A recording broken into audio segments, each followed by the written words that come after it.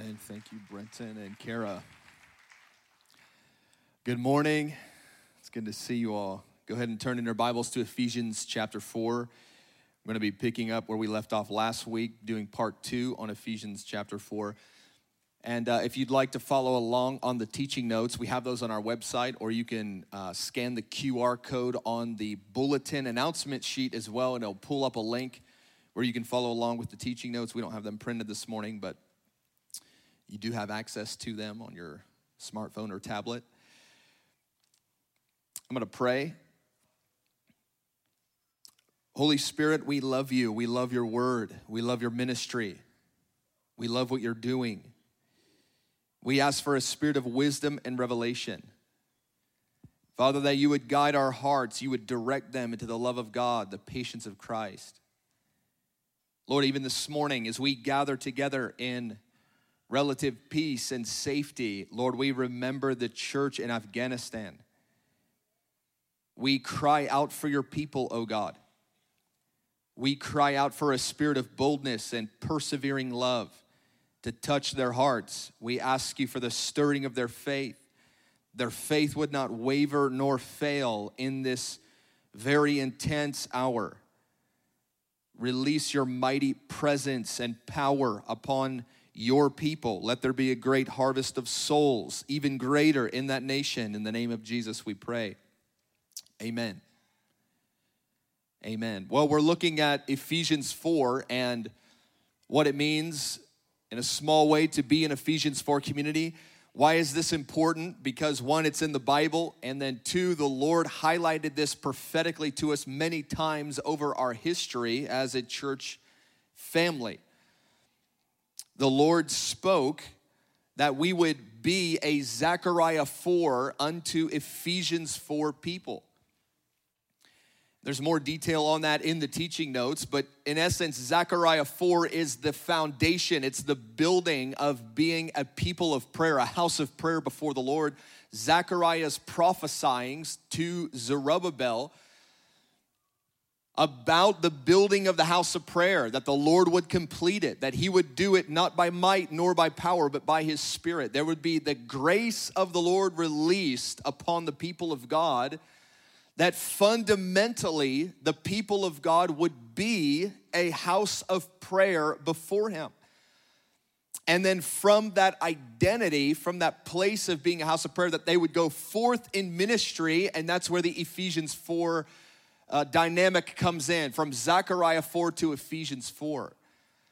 And so we're seeing Ephesians 4 as both a promise, as a charge, as our future, and what we're seeking to lay hold of by the grace of God more and more together as a spiritual family.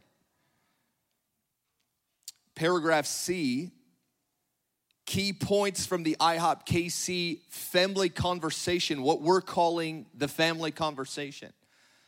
The family conversation are prophetic themes connected to passages in the scripture that the Lord has unusually begun to highlight in the last 6 months to a year. I have a few of them listed here. As the Lord highlighted Revelation chapter 3, his commitment. The Lord is determined to deliver his people from a lukewarm spirit.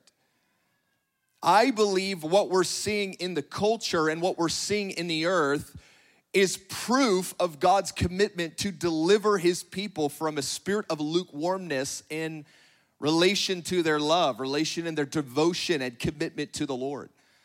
I believe that partially the way that we're to interpret the events that we're experiencing is through the lens of God's commitment to purify his church, to purify his people, and bring them into a deeper place of dependency upon him, of leaning upon him, of love and affection for the things of God. And that's part of what the Lord has been prophetically highlighting to this spiritual family in the recent season. He's inviting us to buy gold, Ephesians 3:18, refined in the fire, as the way out of that lukewarm spirit. And we are introducing what we're calling the Trinitarian conversation. It's the passages from John 13 to 17, where the Lord has invited his people through the cross into the fellowship with his heart, with his agenda, and what he intends to do upon the earth. It's the way out of lukewarmness. He's going to accomplish the greatest social miracle of unity in the body of Christ in all of human history. Isaiah 19, John 17, Ephesians 4 highlight God's commitment to bringing his people into a deep place of fellowship in love with one another. And in the context of that, the Lord's going to release unprecedented miracles, preaching, power, and the ministry of the Holy Spirit like the earth has never seen before.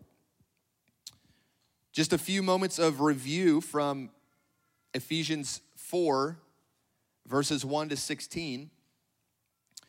Ephesians 4 begins the conversation practically of what's to come out of the body of Christ as they've been brought into a new place of position and power and privilege, all things that the Lord has done. He says, now I want you to walk worthy of these things. I want you to walk in a commensurate way with what I've given to you and imparted to you. I want it to come out in your relationships, in your ministry, in your speech, in your resources.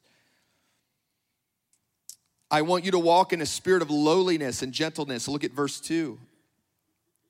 The Holy Spirit is insisting that the body of Christ would walk in a spirit of humility. He insists upon it. James tells us that the Lord will resist the proud but give grace to the humble. He will actively resist the heart of the believer that walks in a puffed up spirit of pride and arrogance. And here's one of the ways that I think the body of Christ walks in pride is that we exaggerate things or we minimize things. We exaggerate how profound we are, how amazing we are. We minimize issues of sin, compromise in our life. The Lord says humility is about agreement with truth, agreeing with my word, agreeing with my assessment of you, of your enemies, of the nations, of the earth. He says, I want you in agreement with me. Walk in a spirit that is yoked to me and joined to me. The Lord is insisting upon this.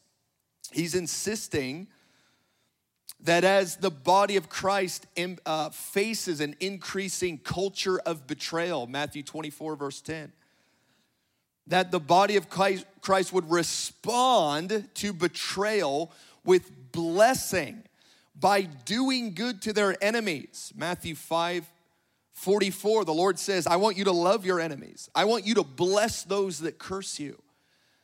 As things escalate in the culture, in society, related to betrayal, to persecution, to resistance of the gospel, I want you to go in an opposite spirit of the culture.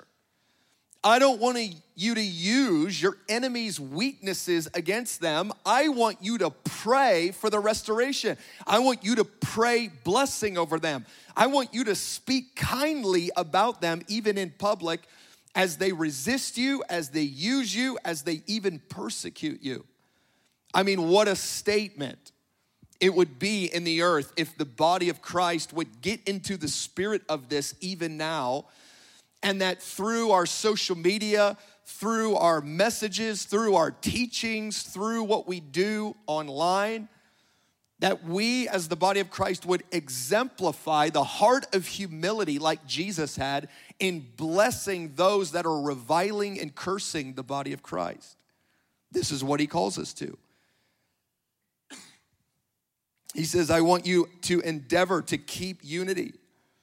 I'm after unity. The Holy Spirit in our generation is after the body of Christ, both maintaining unity, and later he will talk about in Ephesians chapter 4, attaining to unity.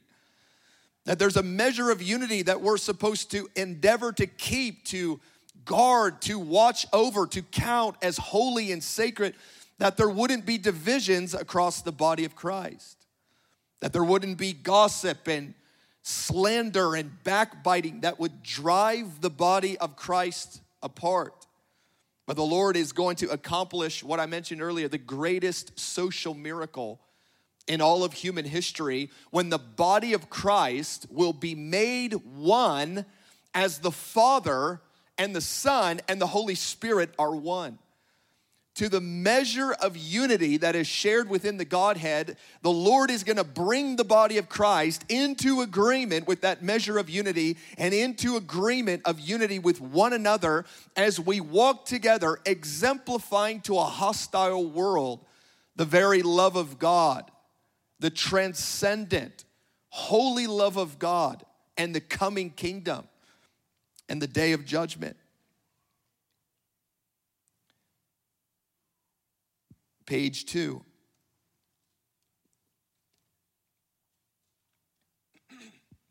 Every joint in the body of Christ is to do its share. Every believer is called to utilize their spiritual gifts. Now, we know from Scripture that God gave gifts from this very passage, that He's given a deposit of His Spirit that manifest in the spiritual gifts, that also manifests in the fivefold ministry. And it's through the release of these gifts that the Lord brings the body of Christ to mature love. And every believer in the body of Christ is called to utilize their gifts to build up the kingdom of God, making Christ known. The primary context for this is when we labor together in small circles of friends. We call those, here at Forerunner Church, we call them friendship groups. A friendship group has a mission together to strengthen and encourage one another, but also to reach their communities through relationships and through serving. And we're calling this spiritual family to give intentional effort to these things. It requires an intentionality. It requires a focus. It requires a determination. The propensity of the believer is to just kind of sit back, kind of come to the buffet on Sunday mornings or Wednesday nights and kind of get what's good for them. But rather, the Lord wants us to be mobilized together as a spiritual family, as an army that would go forth in our communities, in our workplaces, in our schools, to use our gifts to build and equip the Lord's family, His kingdom.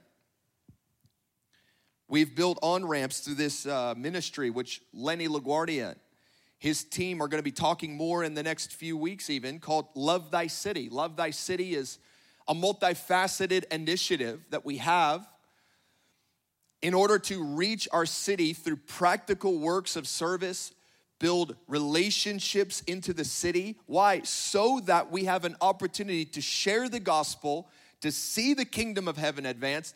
We want to see a grand view of the kingdom in Grandview.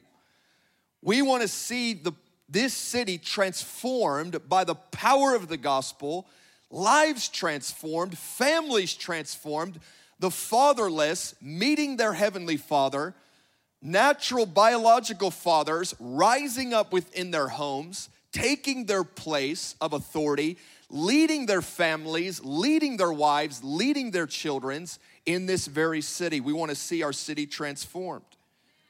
We want to see the power of God, signs and wonders and miracles. We want to see the poor and the widow and the orphan cared for. And we're calling this spiritual family to have that in mind and begin to labor and pray and put effort into these things in order to see the body of Christ come to maturity and Christ glorified in our city. Well, let's go to verse 17. Verse 17. I'm going to read some portions here. We're going to look at the last half here of Ephesians 4. Paul says, "This I say, therefore, that you should no longer walk as the rest of the Gentiles, futility of their minds, having their understanding darkened." Verse 19, their past feeling. They've given themselves over to lewdness and uncleanness and greediness, but you have not so learned in Christ. Verse 23, be renewed in the spirit of your mind. Put on the new man, which was created according to God in true righteousness and holiness. Now this verse 17, this first part, therefore you should no longer walk according to the Gentiles. Every time that Paul uses the word therefore, he's referencing back to something that he's previously built upon. We see this at the beginning of the chapter in verse 1. He says, therefore, walk worthy of the Lord. In other words, therefore connects the previous thought and the previous understanding moving forward. And he does the same thing here. He says, therefore, no longer walk as the Gentiles. Because he's highlighting that to walk as the Gentiles means that you're neglecting what he's talking about in the previous verses. What's he talking about in the previous verses? We just talked about those things. He's calling the body to unity. He's calling the body to supply the gifts of God towards one another for the growth of the whole, so that the body of Christ would grow up into the head, that they would come into maturity. In other words, he's calling the Christian to not just put their resources into their own life and their own destiny, but to see God's purposes go forth in the corporate body of Christ. He's getting us out of selfishness. He's getting us out of our own self-introspection. He's going, I want you to look up, look around, don't walk like the Gentiles do. They walk in lewdness, in greed. They spend their resources on themselves. He says, but I don't want you to do that. I want you to spend your resources on one another for God's kingdom purposes to go forth. He's reorienting us to see ourselves as the body of Christ. 2 Corinthians 5, verse 14 and 15, Paul says that he, meaning Jesus, he died for all, that those who live would no longer live for themselves. One of the central outcomes of the cross, one of the central purposes of the very cross of Christ was to deliver us from our sense of self. How we live, how we speak, how we work can often be so self-focused that we neglect the very glory and the very purpose of God to bring us into his family, that we would be co-heirs and co-contributors to seeing the body of Christ brought to maturity.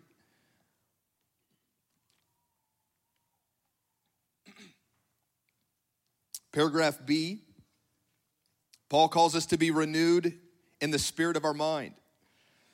The Spirit, even now, I believe, is calling the church to get into the narrative of heaven, to see what God sees.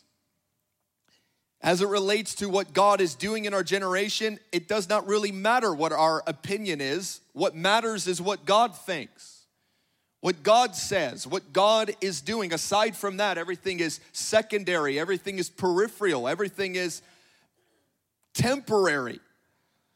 The very purposes of God that we're seeing in our generation, they are eternal. They are being divinely orchestrated. And the Lord is calling us to renew our mind, to get into the narrative, the purposes of God, to see what it is that God sees, to speak what it is that he's speaking, to seeing his purposes go forth in our generation. We're to be partners with his generational purposes. He's called us his body. We're to be an extension of the mind, the head, which are the thoughts of God and the purposes of God. The body is to respond to the signals that are sent from the head, who is Christ. And we as the body of Christ are meant to respond to the signals, the messages, the prophetic message revealed in the Word of God to us, that we would partner in his ministry and what he is doing. We're the bride of Christ. We're called to be intercessors. We're called to be his friends. We're called to be in dynamic relationship with the Godhead, so that as we move forward, we're in agreement. We're operating in agreement at every level of our life with what it is that God wants and what it is that he's after. We do this by filling our mind with the word through a prayerful spirit. We give ourselves to prayer, fasting, and the word of God. We allow the truth of God to renew our minds, to actually change our thoughts, to transform us. Paul says in Romans 12, verse 2, he says, be transformed through the renewing of your mind. He says, I don't want you to stay as you are, fixated on the things that you're fixated on.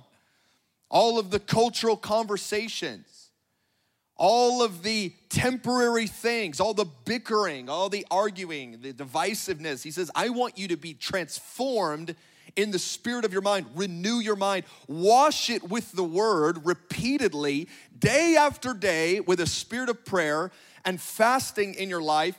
Put it in you so that your mind is transformed and you think like I think. That's what the Lord wants. We want to see God the way that God sees God. Imagine if we were able to see and experience God the way that He experiences, the Father experiences the Son. The great joy and delight that the Father has for the Son, that same joy and delight would be our delight. The way that God sees His people. That when we look out at the landscape, the body of Christ throughout the nations, that we would see and feel the very things that God sees and feels for His people. And on, the way that we see ourselves, the way that we see our enemies, the way that we see the lost.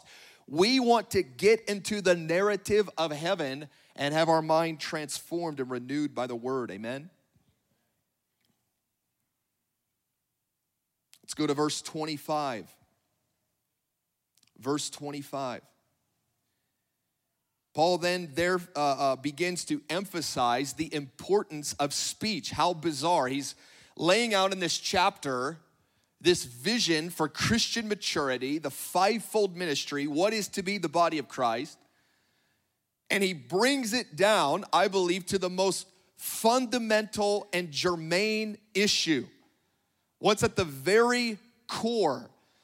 What's at the very core of the body of Christ moving forward into maturity? What's at the very core of the body of Christ hobbling and coming short in her love? It actually has to do with the issues of speech and the tongue.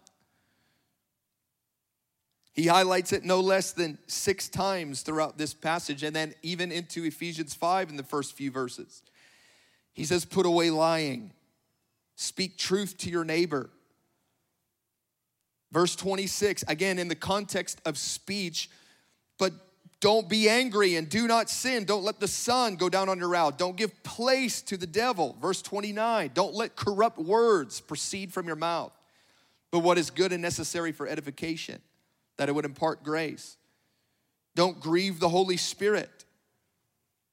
Verse 31, let all bitterness and wrath and anger and clamor and evil speaking, there it is again, be put away from you. He goes on in chapter 5.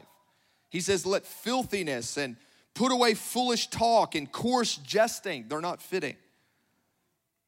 Why is this important? Isaiah the prophet was taken to the very throne room in Isaiah chapter 6.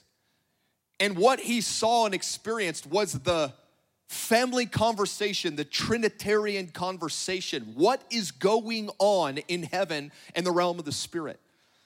What is that whirlwind of activity and dialogue that is surrounding the very person of God? When Isaiah is taken there and what he sees and experiences and what he hears, we know brings an immediate conviction to his speech. He says, woe is me, I'm an unclean man. I have unclean lips. And part of what he means is that I've been saying, I've been agreeing with, I've been complaining in my heart in a way that is completely disconnected from the things of God and what is happening around that fiery throne. He goes, it's a wake-up call. I mean, how much of a wake-up call would it be for the body of Christ to suddenly be standing in the courtroom of heaven, hearing what God is talking about, hearing what he wants, seeing him in the way that he appears and manifests. He becomes, Isaiah does, painfully aware of the uncleanness of his speech when he saw and heard what I'm calling the family conversation. It's the family dynamic. It's the Father, Son, and Holy Spirit in glory, in power, from the place of authority, that very throne, executing their desires and their will throughout the cosmos. Isaiah shows up, and the first thing he's convicted of is, he goes, I've been in disagreement with what's been happening here. My mouth is unclean.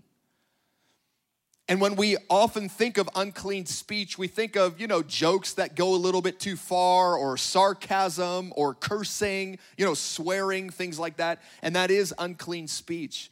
But it's more than that. It is about the narrative of God and what he wants and what he's going to do in the earth. Isaiah hears the singing in heaven that the whole earth would be filled with his glory. It's the mission statement. It's what God intends to do. And Isaiah is convicted in his own soul. He says, my words, my language, what I care about, what I talk about, even what I pray about is not unto the glory of God filling the earth as the waters cover the sea. Page 3. Paul dedicates a portion of this passage where he's emphasizing Christian maturity almost entirely to this issue of our speech. Not totally, but nearly entirely. Considering the general aim of this chapter being Christian maturity, this should impress upon us the emphasis of the Holy Spirit in relation to the power of our words. James, the brother of the Lord, comes out. He just says it full bore in James 3, verse 2. He says, we all stumble in many things, but if we don't stumble in word, we're a perfect man. We're able to bridle the entire body. He links Christian maturity to the speech that's coming out of our mouths. And again, I don't want us to just think of speech in the negative sense, but the Lord wanting to direct our speech into the conversation of heaven, fueled by the word of God. He wants us hearing his words. It's the great charge to Israel. Hear, O Israel. Before you even try and love the Lord, before you even try and love him with all your heart, soul, strength, and mind, hear him. Hear what he's saying. Hear what he's about. Hear his agenda. Hear what's on his heart. And let that guide your speech. Hear and then speak. The Holy Spirit's inviting his people into a conversation with him at the dining table of the things on his mind and his heart. Revelation 3, he's going, I'm going to deliver you from that lukewarm spirit. I'm going to deliver you, Isaiah, from being cursed and being a person with unclean lips. I'm going to do it by getting you into the conversation of what I'm emphasizing prophetically through my word. Our lives grow in God at the most fundamental level. And when you think of growth, think of maturity. We're all on the path, the growth path to coming into maturity in our walk with Christ. And at the most fundamental level, our maturity increases because of the words that we speak to God in a conversation. At the most fundamental level, there are more things to it than that. But I think if you just boil it down, our lives in God grow when we're talking to God and we're hearing God's words through his word and by the Spirit back to us. It's that conversation with him that propels us into deeper love, into deeper maturity, into deeper growth in our faith. And that's why Paul, I believe, is highlighting this in Ephesians 4. He says you can't talk about Christian maturity without talking about Christian speech because the two go hand in hand together. I want your mouth to be the mouthpiece of my narrative. I want your words to be bathed with the grace of God, with the humility of God, with the kindness of God. Some examples, excuse me.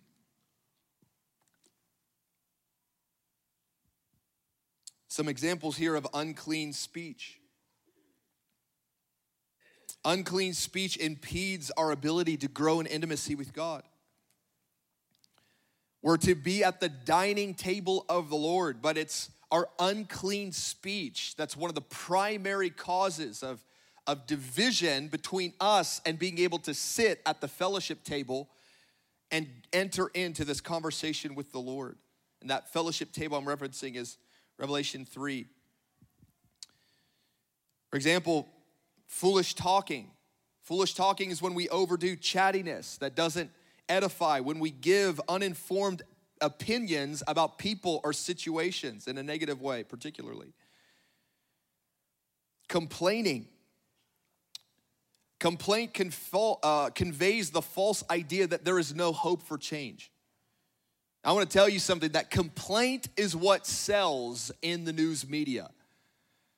Complaint sells. If we highlight all the problems and all the unfixable solutions, then we'll get clicks, it equals dollars, the message goes forth, things go viral through complaint. The enemy is monetizing complaint through our media. The Lord doesn't want us in the spirit of complaint. He deals very strongly with his people when they're operating in a spirit of complaining. Philippians 2, verse 14 says, do all things without complaining, without disputing. Gossip, another example. Speaking the truth in a negative way behind someone's back. Slander is when we speak lies about someone behind their back. He highlights coarse jesting, which is crude joking. It includes joking that is perverse, sexually immoral, centered on insensitive humor that is violent or sexist or racist or demeaning. It's focused on crude bathroom humor. The Lord emphasizes in his word that our mouths are a reflection of our heart. And beloved, if these things are coming out of our mouths, where does that tell us that our hearts are? But in the positive sense, look at this, paragraph E. I'm actually so encouraged this morning about this. Our words direct us or redirect us into the things of the Lord's heart and purposes. Hosea, emphasizing the power of speech, told the people, take words with you and return to the Lord in Hosea 14. Take words with you, return at the most fundamental level. Your life in God grows, or it's redirected, or it's losing ground because of the words, because of the conversation of our minds and our hearts. What's interesting is that the Lord is not always thinking about or worried about the things that we are. I made it a habit some time ago that when I wake up in the morning, I would often ask the question to the Lord. I'd say, Lord, what's on your heart? What are you thinking about? Sometimes I would do it cringingly because I thought he was going to rebuke me. Lord, what are you thinking about? Duck. One morning I'm getting ready and just kind of talking to the Lord. I say, Lord, what's on your heart this morning? What was on my heart was my shortcomings as a Christian. My failure, my sin, my compromise, and I wanted to have a conversation about those things. And I was just asking the Lord, I said, Lord, I'm coming to your table. Here's my agenda, but what's on your heart? What do you want to talk about? The Lord said, I don't want to talk about that at all. I was like, what? He said, I want to talk about Israel, the Jewish people. That's what's on my heart this morning. And it was like shocking to me. It was shocking that God would be thinking about something that I wasn't thinking about. It was shocking to me that God had a conversational agenda that wasn't my conversational agenda. And this is what it means to get into the conversation with the things of heaven, the things that are on the Lord's heart in relation to our speech. He goes, I want your prayers to be harnessed by my will and my agenda. Because if you pray according to my will, it will be done. Otherwise, James tells us earlier that you're just asking amiss. Says, I want you to get into what I want. Now, there are times that the Lord does want to talk to us about our sin. So I don't want to minimize that in any way, but a lot of times he's not thinking about the things we're thinking about. The way to a burning heart in God is to change the conversation. It's about redirecting. It's not about just muzzling our mouths and never talking again. That's impossible to do anyway. Some people hear the messages on speech and they just go, I'm just not going to speak for a month. It's just not true. You know that you're going to speak. Your mouth, your words, they have power. They're a gift from God, and we have to repent in the ways in which we give energy and utilize that gift in a way that is outside the will of God, but we must redirect it. And that's what he's inviting us into in this season, to redirect our words into the conversation in heaven. Look at James 3, verse 3 to 5. He says that your words, they're like a bit in the horse's mouth. Your tongue is. It turns the whole body. See, it's not just muzzling the horse, like don't speak horse. It's a bit that's meant to redirect. The Holy Spirit's redirecting the mouth and the words of the body of Christ to the family conversation, to the agenda that is on the heart and the mind of God. He says, look at this, your words, your mouth is like a ship. Or rather, your life is like a ship, but it's turned by a very small rudder. That's your tongue. Use your tongue in gratitude. Use your tongue in prayer. Use your tongue in thanksgiving to turn the ship into the agenda of God. Ephesians 4:15, Paul tells us to speak the truth in love. God desires messengers who say what he says. Not just preachers, not just pastors, not just teachers. He desires the body of Christ to speak the truth in love. Some speak truth without love, and their words are hollow. They're a clanging gong because their primary desire is to be right. They mostly want to be right. They don't care about the wreckage or the carnage that their rightness goes. Can you imagine if God came to the earth and just insisted on being right without love? We would all be dead.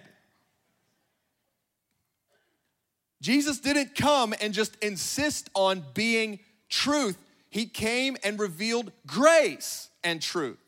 He came and revealed love and truth.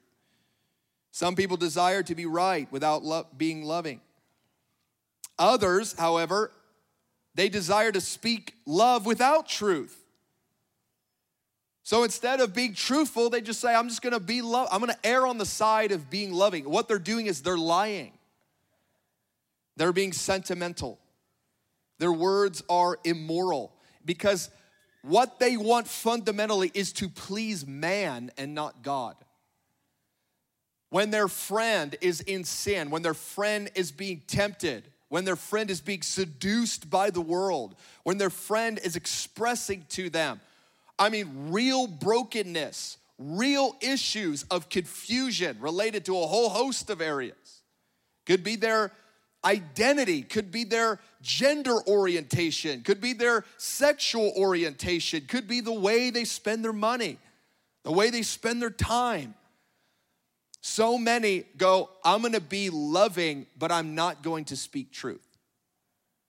I'm afraid of the conflict that the truth will cause.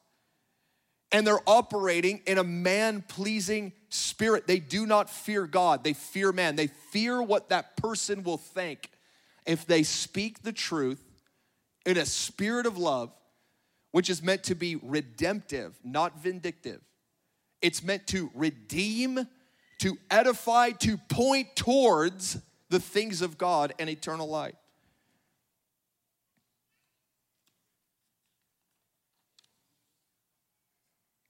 Have the worship team go ahead and come out. In conclusion, this is my takeaway. I think God's gonna deliver the Laodicean church by changing the conversation with him. I know I just threw a whole lot at us. There's a whole lot of moving parts there, but reading through Ephesians 4, I am convinced of this. God is after our words to get them into the right conversation with him. And when our words are in the right conversation with him, it is gonna break the power of that lukewarm spirit that hangs over the body of Christ.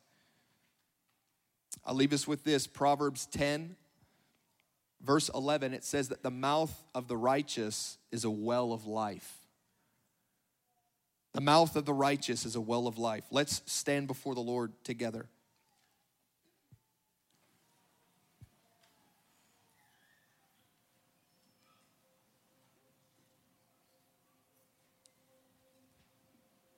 Holy Spirit, we come before you as a spiritual family. Lord, many of us, like Isaiah, we feel the gap in our words, in our speech, even in our prayer lives. How we process our pains, our disappointments, our setbacks, how we're processing our life before heaven, before one another. How we're processing the betrayal, the disappointment of relationships, the disappointment that we experience in our marriages. How we're processing the gap with what we see, what we know and believe is true in the Word of God, and yet we don't see it evidenced in our lives. How we're processing that. We see the gap between our speech and your speech. We see the gap between our agenda and your agenda. Lord, we are humbled before you. We're humbled. We're humbled, Lord, but we know that you will give grace. You will release the help of the Holy Spirit. You are not one to just expose our weaknesses, but to guide us into all truth and life abundant and the joy of the Lord. We ask you, Lord, for a wave of your Spirit to wash over this people. We love you, Lord, and we need your help. Would you give grace? Would you impart the Spirit of God, the helper, in a greater measure to our lives, to our families, to our relationships, in our ministries,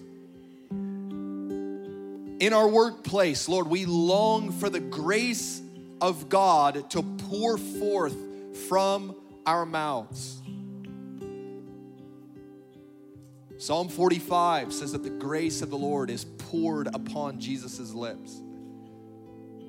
Lord, we long for that same grace to pour forth from our lips, that when we come before you in prayer, that it would not be filled with complaint, that it would be filled with gratitude and thanksgiving. We want to change the conversation.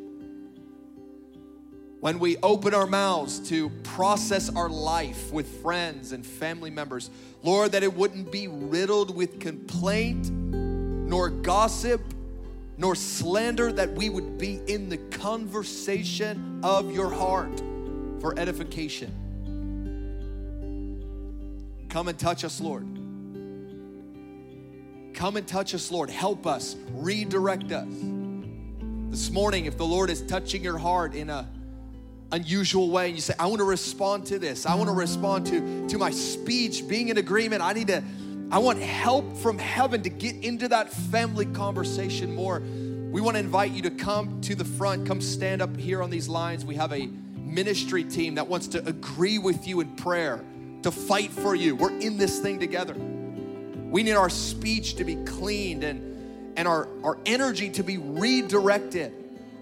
So many are battling anxiety, depression, confusion. You just feel an unsettledness in your own soul because of the cultural conversation has been setting the rudder for your life. You're going, I gotta get out of that. I can't let the cultural conversation, the media, be my rudder. I need God to be my rudder. I need the help of the Holy Spirit to set the course of my life in a fresh way. I'm resetting. I'm hitting the reset button this morning. We want to invite you to come up to the front. And then always we make time for anyone that's sick in their body and you'd like to receive prayer for healing. Please come to the front as well. And make sure you mention to the ministry team what you'd like to receive prayer for. Holy Spirit, we love you. We ask for the release of your ministry. You are the healer. You are the provider. You're the leader. You are such a good God and a powerful God and a mighty God that when we come to you in humility, it says that you give grace to the humble. You give grace. You help us. Help us, Lord. In Jesus' name we pray.